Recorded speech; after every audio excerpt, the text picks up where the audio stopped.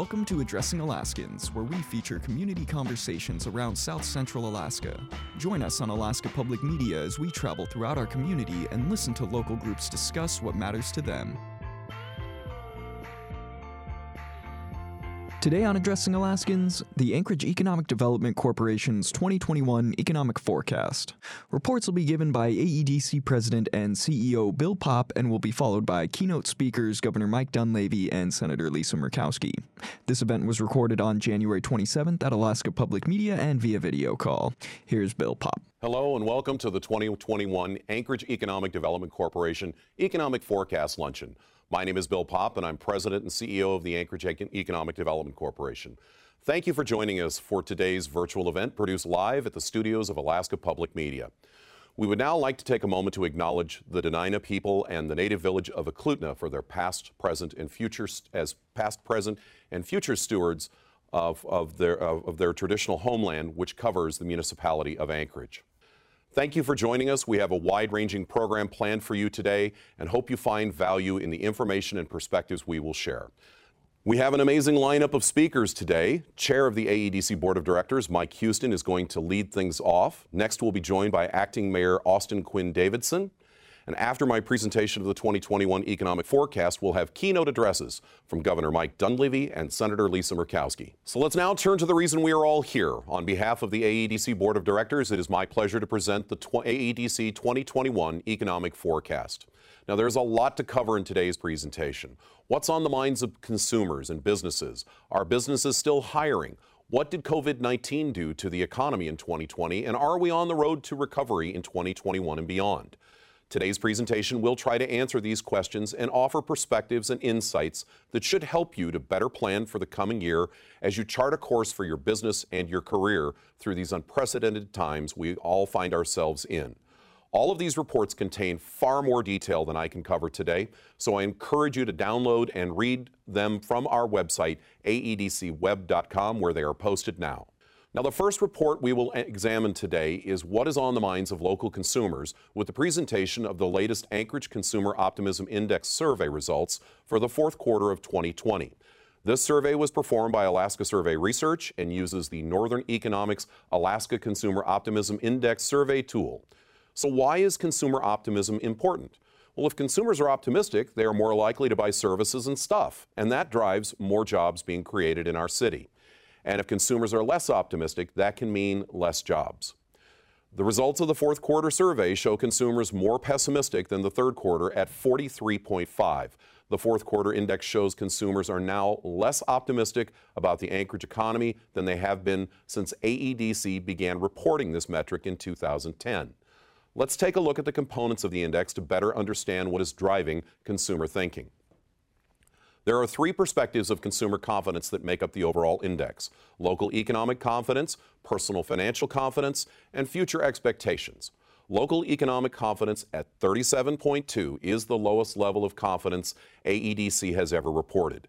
Given the disastrous impacts of COVID-19 in 2020, it is easy to understand why consumers are feeling so down about the economy. But personal financial confidence remains relatively high at 62.7, which seems to be a contradiction given all the bad news about jobs and businesses. But it starts to make sense when you consider all the federal aid businesses and workers received over the last 8 months. Future expectations show Anchorage consumers are markedly pessimistic about the future of the Anchorage economy. This is the lowest level of consumer confidence in the future that AEDC has ever reported at 37. Now that we have this snapshot of consumer optimism, let's turn to what local businesses are thinking about the coming year with the presentation of the AEDC Business Confidence Index survey results for 2021. The survey is compiled by McKinley Research Group. The AEDC Business Confidence Survey had 210 individual businesses participate this year, using several questions about what businesses thought about profits, sales, hiring, capital expenditures, and the outlook for the Anchorage economy in 2021. This year's BCI Composite Index stands at 48.5, down nearly 7 points from last year's index that was announced before COVID came to town. In general, businesses feel that gross sales will be down modestly, net profits will be tight, modest levels of hiring are expected, capital investments will decline, and the economy will be facing headwinds. While this is a substantial decline, this year's index of 48.5 falls in the "we're not sure" range of the BCI scale of 0 to 100. Business leaders overall are expressing their uncertainty about the coming year. They are neither optimistic or pessimistic. Now, to better understand the challenges businesses feel that our economy faces in the coming year, we asked them to name the biggest barriers to growth in the economy in 2021. Besides the obvious issues of the conditions of the state and national economy and the spread of the COVID-19 virus, cost of health care and availability, cost, and job readiness of workforce are still substantial challenges to Anchorage businesses. These labor-related challenges can be viewed as a positive for the future of our economy, as it is a clear sign that businesses have unmet needs for workers in a number of industry sectors. The challenge will be to effectively address the skills shortage in that workforce and lack of availability of workers to meet business needs. Now, the years-long ongoing state fiscal crisis and Alaska's inability to develop a comprehensive policy solution has ranked as the #1 issue affecting the Anchorage economy by local businesses for the last several years of this survey. The ongoing pandemic and declining rates of North Slope oil production came in second and third. The impacts of homelessness, the cost of health care, and community safety continue to rank in the top 10. But several new issues entered the top 10 this year. Attracting new businesses and retaining existing businesses was very much on the minds of local business leaders. And a final issue to highlight is access to in-person classroom learning for K-12 students. We believe this is a twofold issue for businesses: assuring a good education for the future workforce of our city, and to address the challenges of parents unable to come to work because students are at home instead of in school. Now, we asked local business leaders about possible solutions they would support as part of a comprehensive fix to the state's fiscal crisis and offered a number of options that have been raised over the last few years. Support for reductions to the permanent fund dividend saw a modest increase in support in this year's survey, up 2% from last year. It continues to rank as the most supported option with 74% overall support. Support for reductions in state spending rose by 7% from last year, moving this option up one spot as the second most supported option with 73% support. Coming in as the third most supported option is a statewide sales tax with 70% overall support, down 1% from last year. The least popular option, with only 35% support, was elimination of the permanent fund dividend. Ultimately, the results of this year's BCI demonstrates clearly that the state's fiscal crisis remains the most important issue on the minds of local business leaders, as is the need for a solution to be worked out by the state of Alaska this year. Now, what if balancing the budget was up to you? Our second poll question is, which strategy would you prioritize for addressing the state budget gap? Use the information on the screen or in the Zoom chat to participate. We'll show the results later in the program. Now, AEDC hears from local business people about the many needs of Anchorage requiring community investment. Through the BCI survey, AEDC asked local business leaders if they would support a local sales tax if it was dedicated to economic development projects to revitalize our economy. 57% agreed with this idea and 43% disagreed. We'll pose the same question to you, our audience, with the third poll question. Should the municipality of Anchorage establish a dedicated sales tax to support economic development projects to revitalize our economy? Let's turn to a bright spot for the Anchorage economy in 2020, the housing market. Sales of single-family homes in 2020 reached a high point for the last decade with over 3,200 homes sold. This spike in sales occurred in the face of a recent record low in average inventory for sale that was down by almost a third compared to 2019. Low inventories, low interest rates were a key driver of this surge in sales. Pent-up demand from families looking to upsize and retirees looking to downsize were other influences. And the impacts of adults working from home and kids learning from home at the same time also likely had an impact on families choosing to seek a new home. And this spike in demand, coupled with significantly lower numbers of homes for sale, recently directly impacted home prices in 2020. Last year saw the average price of a home sold in Anchorage rise by nearly $394,000, an all-time record high for our city. Many of the conditions that led to this year's record for sales and prices will likely remain in place in 2021. Although there's been a recent surge in home construction permit applications that may offer some relief to the inventory shortages seen in 2020. Overall, 2021 should be another good year for sellers of homes, real estate agents, contractors, mortgage companies, and other housing-related businesses. Now, as we prepare to look forward into 2021's job market, we need the context of the year we just left behind. Let's next recap the Anchorage job market in 2020. First, we begin with a quick look back at the 2019 employment data. 2019 was the fifth year of the ongoing recession we were dealing with before COVID-19 came to town. We ended the year down 200 jobs and a 0.2% loss compared to 2018. Unemployment averaged only 5.1% in 2019. This set the stage for what we thought was going to be our first year of growth and the end of the recession in 2020. But that was not to be thanks to an unprecedented economic and human disaster no one saw coming. In the first quarter of 2020, we saw a continuation of the modest job losses we saw in 2019. Although AEDC remained hopeful a turnaround was coming. Then COVID-19 came to town and all bets were off. Average job losses for 2020 stand at 12,400, equal to an 8.3% loss of jobs compared to 2019. Average unemployment ballooned to 10%, equal to an average of over 12,000 people out of work for the year. Looking at job losses by industry sector for 2020, leisure and hospitality saw the biggest losses, down 4,300 jobs. This sector includes hotels, restaurants, bars, and related businesses. Retail trade lost 1,300 jobs, followed by 1,200 jobs lost in the combined goods-producing sector that includes construction, oil and gas, and manufacturing, jobs based here in Anchorage. Transportation sector losses of 1,000 were driven mainly by losses related to airline passenger operations at Anchorage International Airport. Professional and business services losses of 900 jobs was driven by cutbacks in commercial construction and the shutdown of most development efforts in the oil and gas sector.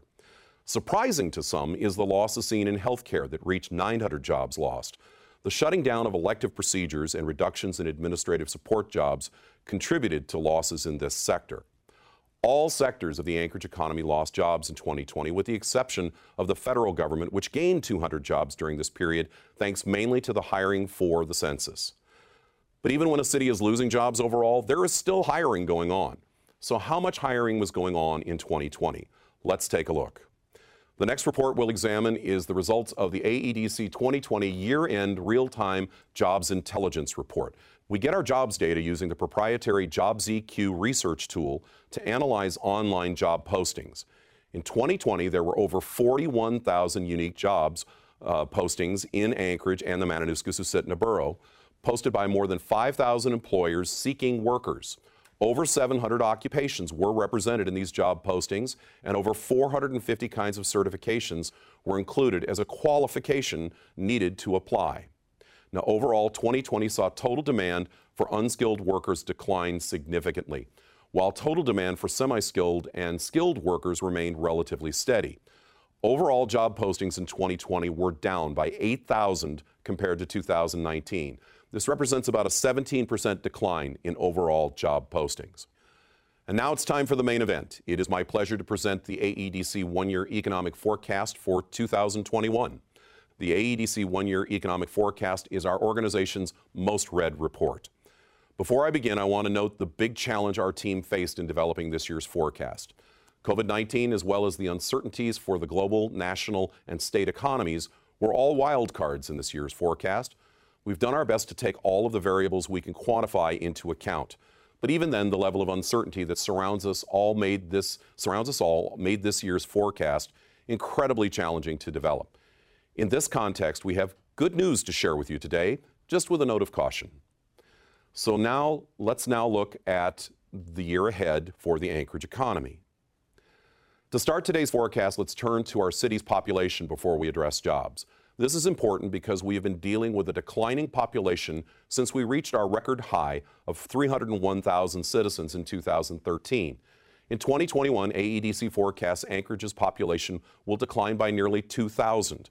Over the last 7 years, the city has lost over 12,000 citizens, a 4.1% decline. In 2020 alone, Anchorage saw a loss of about 3,500 people, a 1.5% loss year over year. The 2021 projections increases the loss to 14,000 people in 8 years. In recent years, there has been an increasing trend of outmigration from Anchorage to the lower 48, including a growing trend of outmigration by new retirees from Anchorage to the lower 48. Population declines are becoming a red flag for Anchorage's future opportunities for growth and should be a front and center issue for our city to address in the coming years. Let us begin our jobs outlook with the oil and gas sector. While a relatively small number of jobs in this sector are based in Anchorage, this industry is one of the major pillars of the Alaska economy and is a major direct and indirect driver of the Anchorage economy as a result. Anchorage oil and gas jobs, mainly based in headquarters operations for the statewide industry, peaked in 2015 and have been in decline since then due to the oil industry recession of 2016 and 2017 and the slow partial recovery that followed. 2020 saw the loss of 400 jobs due to the pandemic-induced collapse of global oil markets and the departure of BP from Alaska.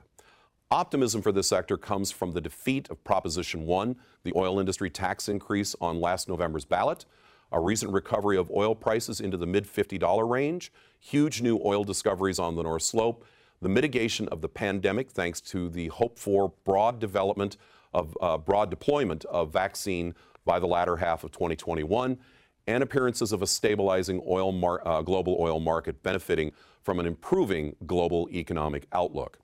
Growth in statewide monthly oil and gas job numbers should see solid increases by late 2021.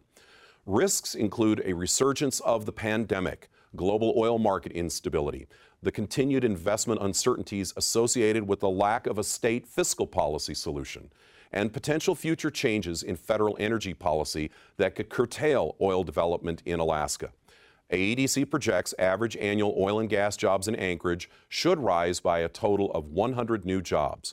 There will be growth, but it will be slow to develop until later in 2021. In the Anchorage healthcare sector, our city's second largest employment sector, saw losses of 800 jobs in 2020 due mainly to the curtailment of elective procedures that impacted support staff in this sector. AEDC projects that average annual employment in the healthcare sector should increase by 400 jobs in 2021. The transportation sector lost 1,300 jobs in 2020. Hardest hit in this sector was air passenger transportation.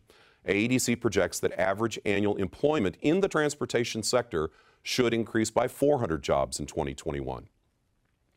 The Anchorage construction sector lost 500 jobs in 2020, averaging 7,100 jobs for the year, with a seasonal peak of 8,300 in the summer. AEDC projects the construction sector should see flat results in 2021. No increase in jobs, but no losses either. The Anchorage leisure and hospitality sector, Anchorage's fifth largest employment sector, lost 4,300 jobs in 2020, the largest loss by any sector that year. AEDC projects that average annual employment in the leisure and hospitality sector should increase by 1,700 jobs in 2021, the largest increase projected for any industry sector in Anchorage. The Anchorage retail sector, Anchorage's fourth largest employment sector, lost 1,300 jobs in 2020, the second highest job loss for any industry sector. This is the fifth consecutive year of job losses for this sector. AEDC projects that average annual employment in the retail sector should increase by 400 jobs in 2021. The Anchorage government sector, Anchorage's largest employment sector, which includes federal, state, local, University of Alaska, and Anchorage School District jobs, lost 800 jobs in 2020. At 26,400 total jobs, this is the lowest levels of total government employment since 1999. Today, 1 out of 5 jobs in Anchorage are government-based. AEDC projects that average annual employment in the government sector should increase by 100 jobs in 2021. Professional and business services sector, Anchorage's third largest employment sector, saw a loss of 800 jobs in 2020. AEDC projects that average annual employment in professional and business service sector should increase by 300 jobs in 2021. Now, while AEDC does not project growth for the military in Anchorage, we wanted to underscore the importance of the military to the Anchorage economy. Operations at J-Bear account for over 30,000 direct and indirect jobs in Anchorage and Mat-Su. 10% of all employment, or 1 out of 10 jobs in the region, are tied to the military. The presence of the military in Anchorage and Alaska continues to be a bright spot in the overall economy. So to sum up, AEDC forecasts the addition of 4,000 jobs in 2021. This would be the largest year-over-year increase in Anchorage jobs since 2001. The growth in jobs will ramp up in the second half of the year as we begin the multi-year recovery process for the Anchorage economy. Sectors that stand out for growth in 2021 include leisure and hospitality, retail, transportation, healthcare, and professional and business services. There is no sector that is projected to lose jobs in 2021. Now, our forecast is based on assumptions such as a partial recovery of the tourism and oil and gas sectors that will drive growth in retail and professional and business services. And the foundation of our projection is the widespread deployment of the COVID-19 vaccines and a community focused on suppressing the pandemic through mask wearing, social distancing, and avoiding large groups. We are counting on the citizens of Anchorage to do their part by getting vaccinated and wearing their masks until we are sure COVID-19 is a bad memory and a lesson for the future. Now, in closing, in the face of all that was awful in the last year, we still have every reason to be optimistic about the future. 4,000 recovery jobs in 2021 is one reason for optimism. A healthy housing market driving new residential construction is another reason. The nearly $700 million in proposed logistics facilities at Anchorage International Airport, the potential of billions of dollars of new North Slope oil investments in the next 5 years. These are all reasons for Alaskans to be optimistic about the future of Anchorage and our state.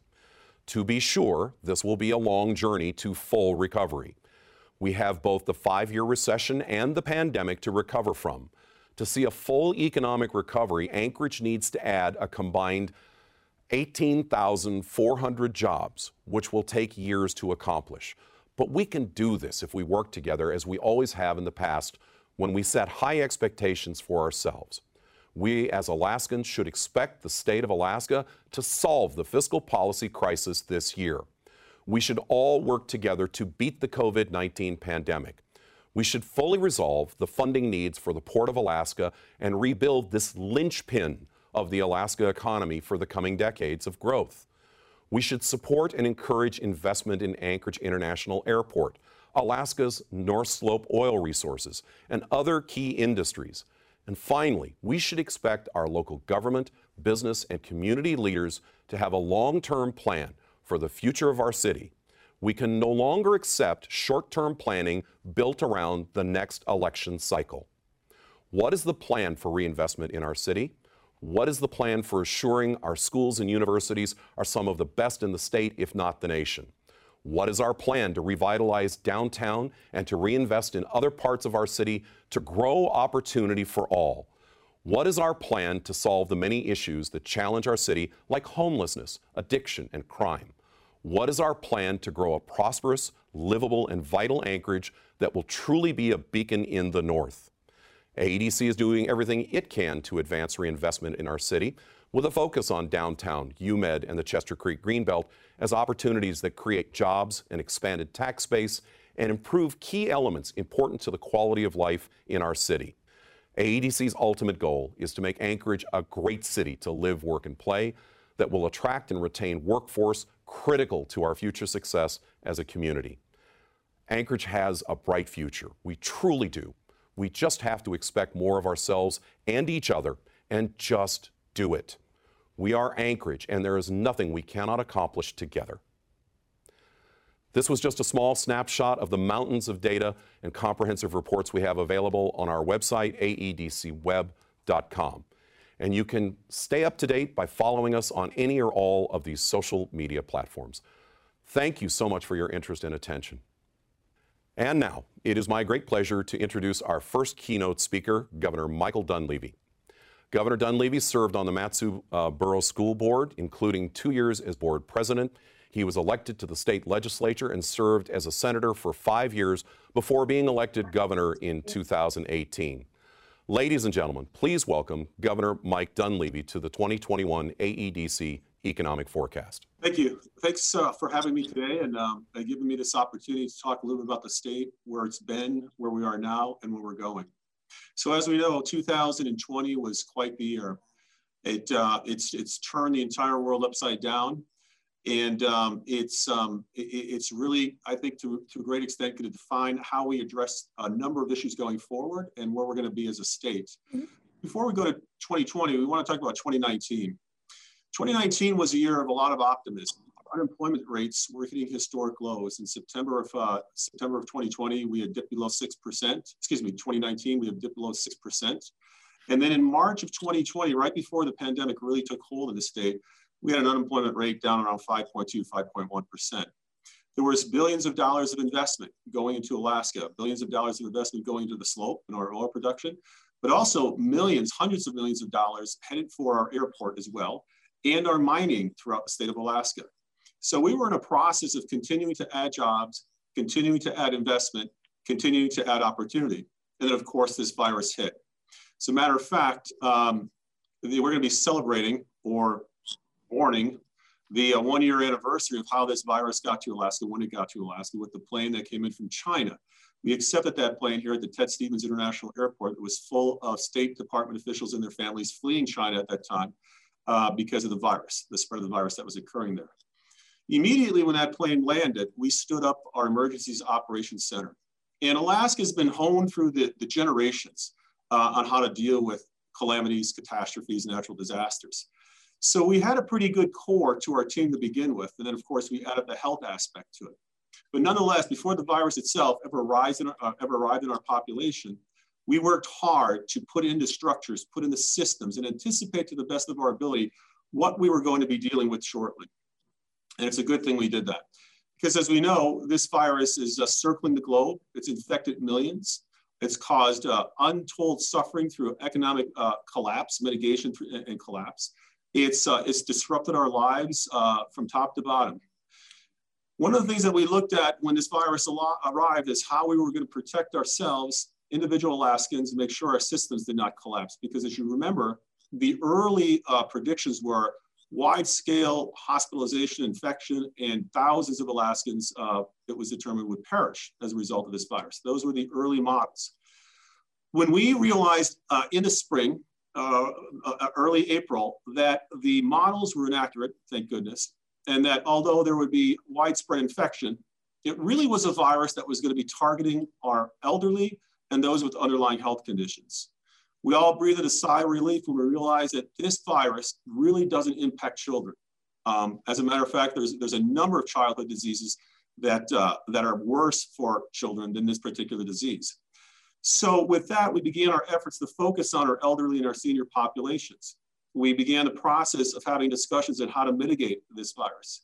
And again, early on, when we had these early predictions and early models, we put some tight restrictions on the state of Alaska. But as soon as we determined that this was not going to be the case in terms of death and hospitalization rates that folks had predicted, from the state level, from the state perspective, we started to reverse those restrictions quickly. And so that by May, from a statewide perspective, businesses were open, society was open. And we were glad to say that many of our communities, especially our isolated communities, never saw the infection get there, because we were very concerned that we didn't want to have a repeat of 1918 when the Spanish flu hit Alaska. A lot of people may not realize this, but Alaska, especially our Native Alaskan population was hit harder than any other population on the planet. So we wanted to make sure that our folks in rural Alaska, with not a lot of hospital capacity, transportation issues, et cetera, multi-generations living under one roof. Initially, folks had predicted that this population was going to be a prime target for this virus. So we worked very hard to mitigate that. So when we look at where we are with the virus, once again, the experts predicted Alaska was going to suffer greatly. The fact of the matter is that right now, Alaska is considered by many to be one of the safest, if not safest, states in the country from a virus perspective. We consistently rank with numbers and data in the positive category. Second lowest death numbers, some of the lowest death rates. Our hospitalizations the last several days, for example, have only been in the 40s with regard to COVID-related hospitalizations, which is terrific because that means our hospitals are going to be staying intact and We aren't going to overwhelm them. We are number one in the country in vaccination disbursement. What does that mean? For every 100 people, we have almost 14 out of 100 individuals vaccinated. This is tremendous when you think that the closest states behind us are somewhere in the 10 and 11 number out of 100 per capita. This is due to the fact that, once again, we had an idea what was coming our way. We saw what was happening in China. We saw what was happening in Seattle. We saw what happened in Italy. And we were seeing what was beginning to occur in New York City. And we used a lot of science. We used a lot of data. We never politicized this approach to the virus. And so with Alaskans' help and having constant discussions with Alaskans, I think we've done a tremendous job. As we look forward on the vaccinations, we are going to continue to ramp up our vaccinations. We are inoculating as many of our elderly, our seniors across the state of Alaska as we possibly can. Frontline healthcare workers. We'll be moving through other categories here in the very near future to get as many people inoculated as possible.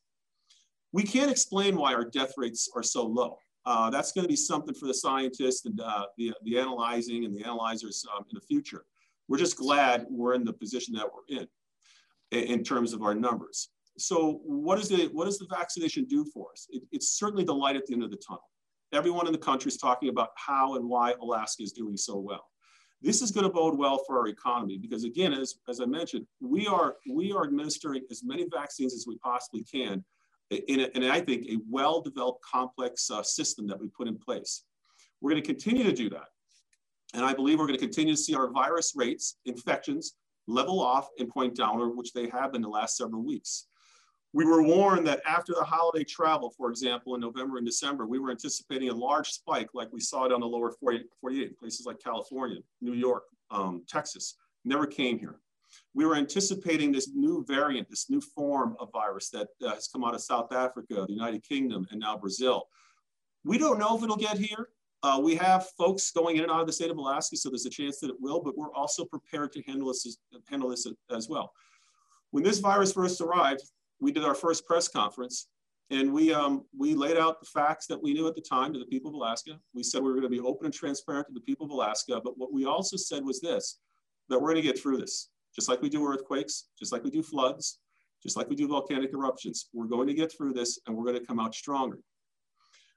As we look to the future, there is going to be a period of time that we build our economy back up. And so with the help of the federal government, there's been CARES Act money that has come to the state of Alaska to assist with unemployment, to assist with mitigating the losses, especially for our local businesses, our small businesses across the state of Alaska. We also got high praise for administering that money quickly, getting it out to businesses as quickly as we possibly could.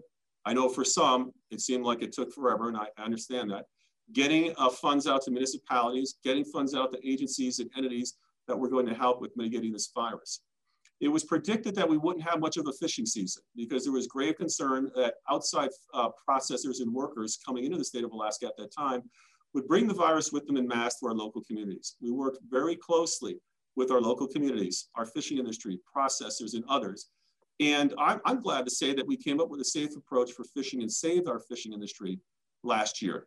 And we're working now towards making sure that we can have a safe fishing season going into this spring and summer as well. Going into the future, what we need to be looking at is there will be assistance from the federal government.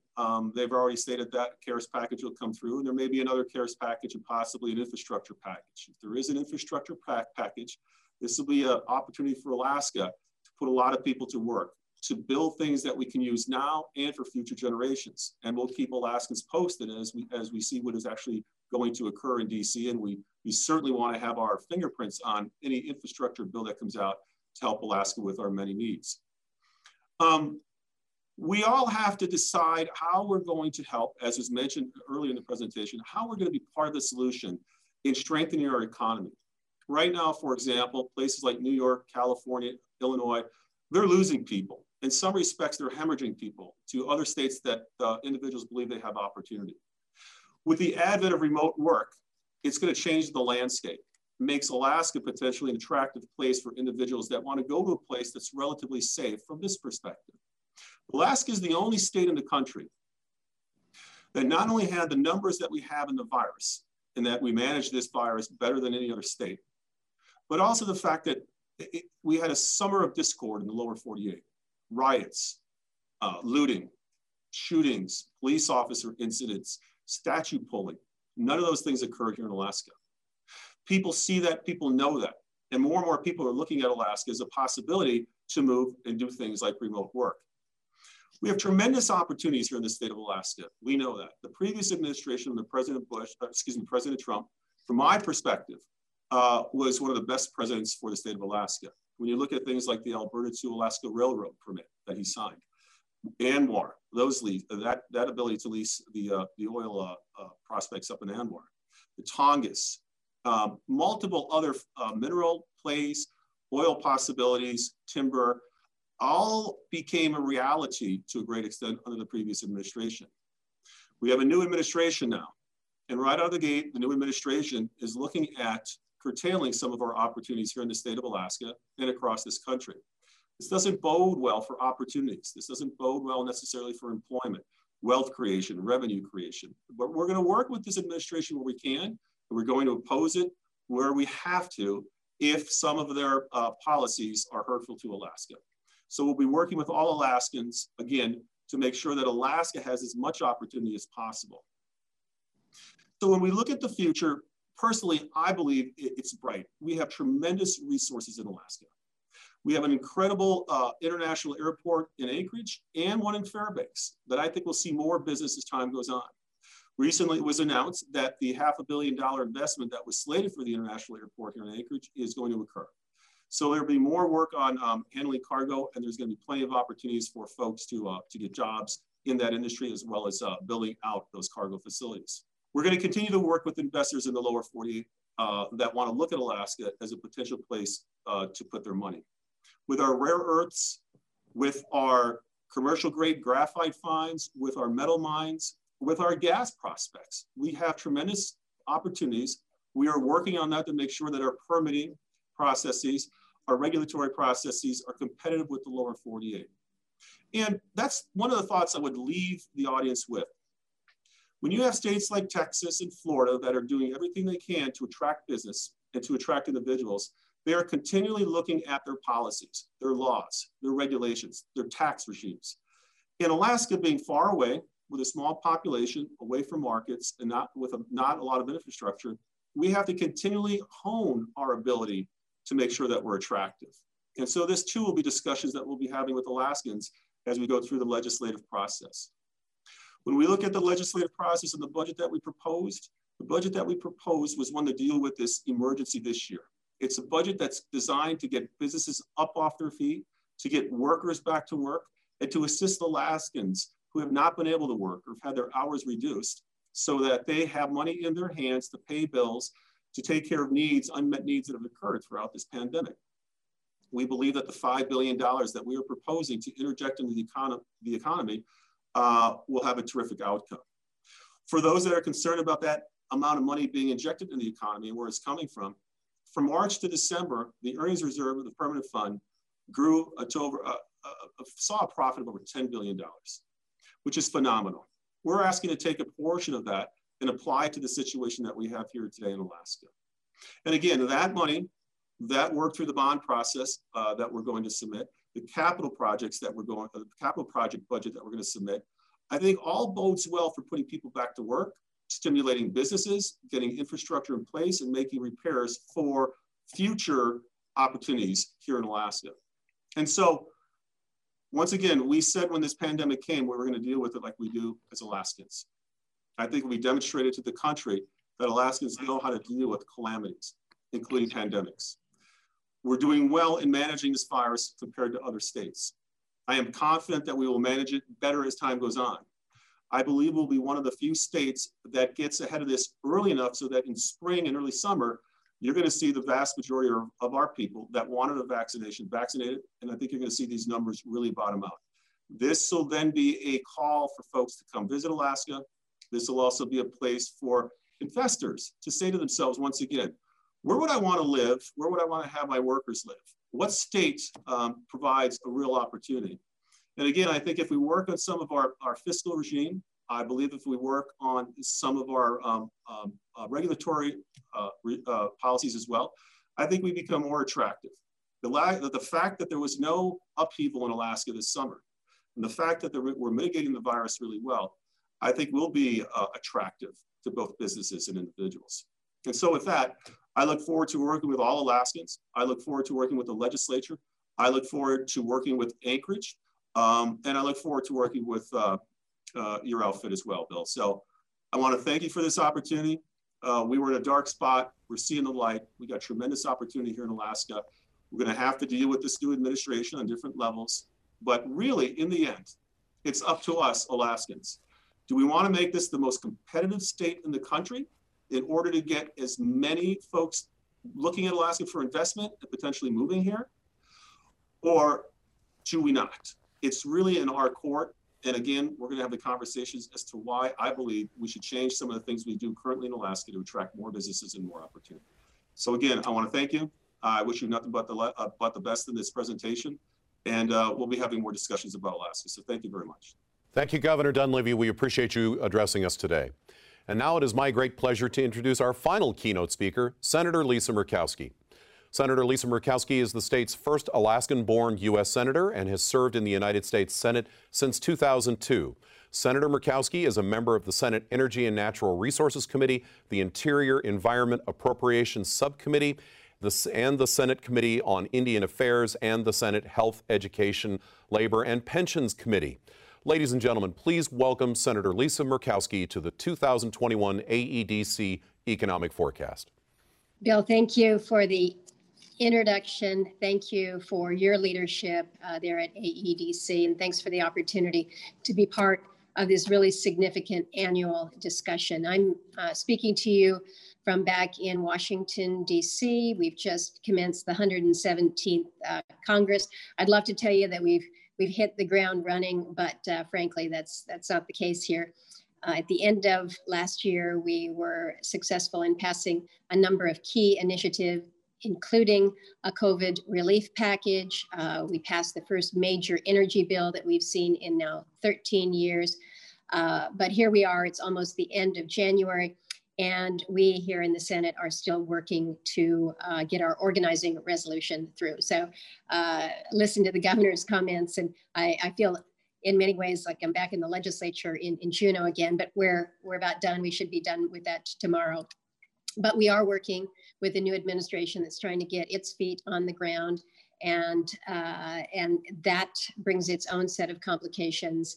And then we have the prospects of yet another impeachment trial coming up in less than 10 days here. So it is a very difficult start to the 117th Congress indeed. Bill, you mentioned the numerous committees that I serve on. I think most Alaskans know I have had the chairmanship of the Senate Energy and Natural Resources Committee now for the past 6 years. I am termed out in terms of my chairmanship on that, but I'm still the most senior member, and I will be the ranking member on the Indian Affairs Committee, as you note, still a senior member of the Appropriations Committee. As the governor has mentioned, we're all trying to figure out how we are working with a different group at the White House and the agencies. We will figure out ways that we can work together in Alaska's interests. But as has been pointed out, we're already starting to see some warning signs that will stand to impact our state. I'll come back to that topic in just a couple minutes here. But you have asked for my thoughts, my input on the year ahead. And so I want to start with the most pressing challenge that we face in Alaska and around the country, and that remains COVID. I do think it is important to recognize the good news here and also to provide a sincere thank you to Governor Dunleavy and his team, to all of the Alaska public health teams, everyone from Dr. Ann Zink to the doctors, the nurses at the hospitals and the clinics, to all the folks at ANTHC who are helping handle the vaccine distribution in rural areas. Extraordinary work that's going on in the country. And we've all seen the news that Alaska is #1 currently in the country in terms of residents vaccinated on a per capita basis. Our case count has fallen from where it was in recent weeks and months. That only comes about because people are really committed to making this difference. And so I thank you for that. And that is indeed good news. But I think sometimes we forget about that good news in light of the impacts that we're seeing from the virus and really what it's taking to recover. Starting with tourism.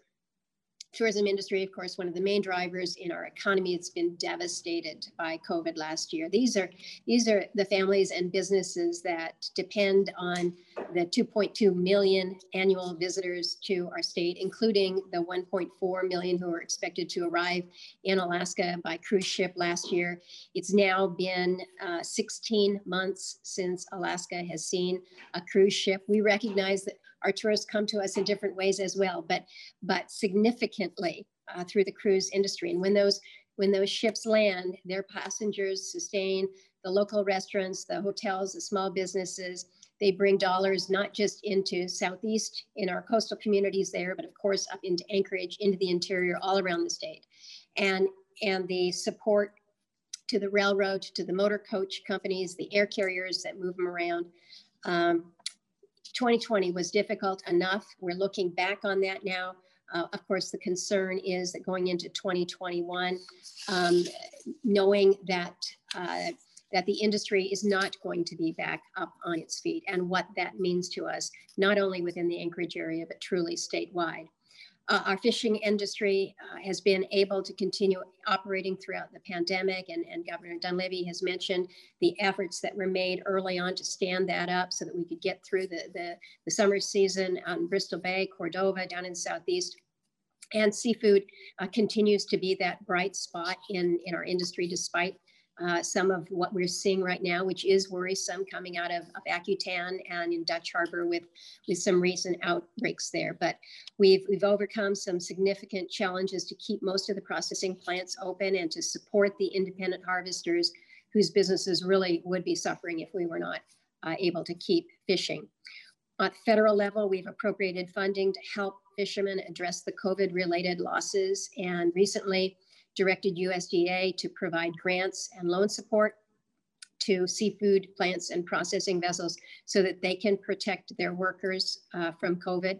We've also got to remember that without a market for their catch, fishermen lose revenue alongside the seafood companies, and the entire seafood supply chain falters. So we're ever vigilant with this sector and this industry. But the depth, the breadth of the challenges that are faced by so many families and businesses, big and small, and for so long, is why we in Congress have directed the COVID relief that we have through this past year. Last year, $4.7 trillion in funding. It is significant. Our most recent relief effort, of course, came about the end of December. We provided for additional support for the Paycheck Protection Program, which has helped so many of our Alaskan businesses stay afloat this past year. We included an extension of the enhanced unemployment benefits to protect for those who've lost their jobs through no fault of their own, and an additional round of direct payments included in that year-end proposal. We also included another $284 billion for forgivable PPP loans. Applications are now open. We're already hearing from some of our banks around the state that they have more round two volume than they had anticipated. I think this is yet another indicator that the economic strain is still significant out there. So please, we're putting these resources out there, and we will continue to do so to address the need. To address the crisis that so many individuals and their families are still facing, we did include an additional round of the economic impact payments at $600 a person, $1,200 for couples. Again, as you know, there is ongoing discussion now about what are the next steps. But I think it is important to put in context what we have just moved out the door. Again, we're talking about UI extension. We're talking about additional PPP support, the individual economic impact payments. We've also provided support for the transportation sector, which we know in Alaska we rely on so greatly, and they have been considerably stressed. We provided an additional $15 billion to the aviation payroll support program to help our air carriers with this second round of what we call PSP. Alaska should receive some of the $14 billion that's provided for transit infrastructure grants. And knowing that the state is going to have flexibility with this on how it can spend its share, this could be there to be helpful for the inter-island ferry system, for instance. Other critical transportation providers, motor coaches, school buses, ferries, we've also included resources to address some of their needs, as we absolutely know that they've seen that struggle. Another measure that's important for Alaska, of course, is enhanced unemployment insurance. I mentioned additional payment of $300 per week over what the state would typically provide. That agreement that we passed out in December will take us through March 14th. And again, we're looking to stand by if we need to address what we've been calling this unemployment cliff that would come in March. But really the goal here, certainly my goal, has been to make sure that our medical professionals have the resources that they need to address the pandemic, and that all of the individuals, the families, the businesses that are affected by it face as little hardship as possible. So I came together with a group of bipartisan, bicameral group of members back in November to try to break the impasse on where we were with relief. We were successful in moving things forward. And again, you saw the results come out in December, but we're back at it again. We've stayed together. We're working to determine what more might be needed in this next round of recovery legislation. In my view, one of the most important things, the most important thing that we can do right now is to ensure that the vaccines get out across the country in the fastest manner and the fairest manner possible, because this is how we get people back to work, kids back into the schools, and really our lives back to normal. So I'm advocating that we work quickly to pass another round of public health funding, recognizing that this is where the priority needs to be. You've heard that the Biden administration has rolled out its proposal, $1.9 trillion. There are some very meritorious things I think that we need to look to. Again, more support for vaccine, contact tracing, testing. These are going to continue to be needed. What more we might need to do on UI if necessary, whether or not we should consider additional economic payments, additional support for PPP. But this is not the time nor the place to put on a COVID relief measure, whatever it is that now President Biden campaigned on as a candidate. So extraneous matters, in my view, such as increasing the federal minimum wage to $15. That may be an argument for another discussion, but putting that on this measure is I think, ill-founded. So we're continuing to work with folks within the Biden administration, specifically over at the National Economic Council, to try to figure out how we are responsive to need while recognizing the responsibility that we have with the taxpayer dollars. Now I'm going to finish up my comments here, but I mentioned earlier that we're already seeing warning signs from other parts of the administration that are a concern. And I recognize that when we're in the middle of an economic downturn caused by a global pandemic, it does not make any sense to take aim at the energy development that powers our country and the economies and the governments of so many of our Western states particularly. But that's what we're starting to see. Last week, we heard good words. I think they were good words. I think they were important and necessary words about national healing and unity. We need this. But this has not been a good week in demonstrating that. We've seen the appointments of a few individuals who ascribe to a keep it in the ground philosophy. Last week, we saw the announcement of a 60-day pause for federal leasing and permitting activities, where effectively decisions are taken out of the hands of local decision makers and restricted to a smaller group of senior officials back at what they call headquarter levels.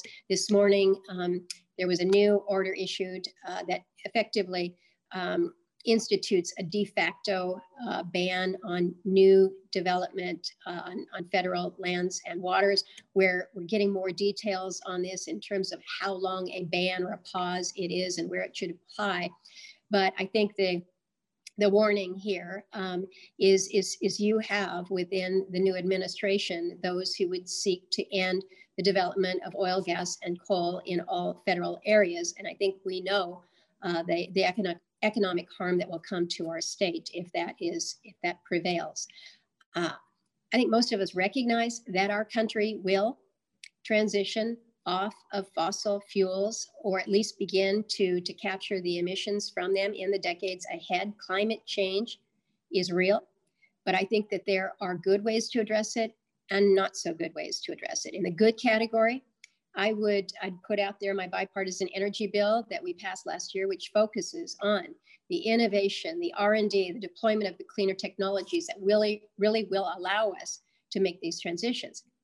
But in the bad category, I would place these unilateral restrictions, which will have the petrocrats around the world cheering while costing Alaska jobs and resources.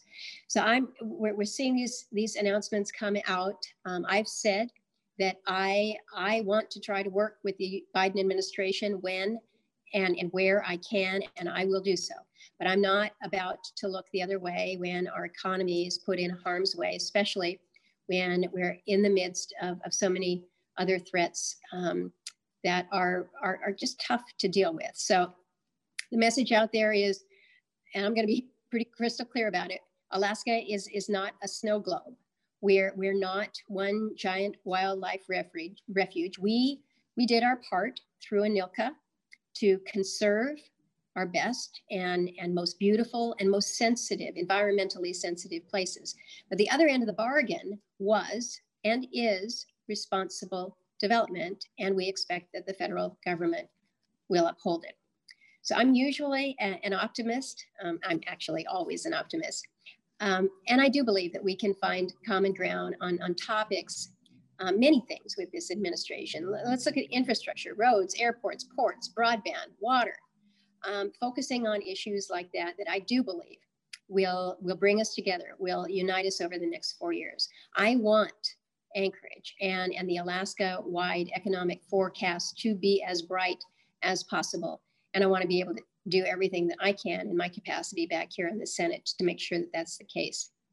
But I think we recognize we got our work cut out for us in 2021 and beyond. But we've got good partners in what we're doing, and the opportunity to be working together on causes and initiatives that make our state a better place to live and work and raise our families. Thanks for joining us today for Addressing Alaskans. You just heard the Anchorage Economic Development Corporation's 2021 Economic Forecast. This event was recorded on January 27th at Alaska Public Media and via video call. If you missed part of this show or want to watch the full event video, head to the Addressing Alaskans page at alaskapublic.org. For Alaska Public Media, I'm Ammon Swenson.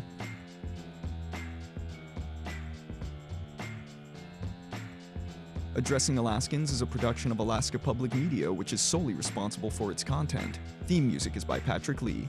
The views expressed are those of the hosts and participants and do not reflect KSKA or its underwriters. To let us know about an upcoming community event that you would like to hear on Addressing Alaskans, go to our website at alaskapublic.org and click on Contact Us at the bottom of the page.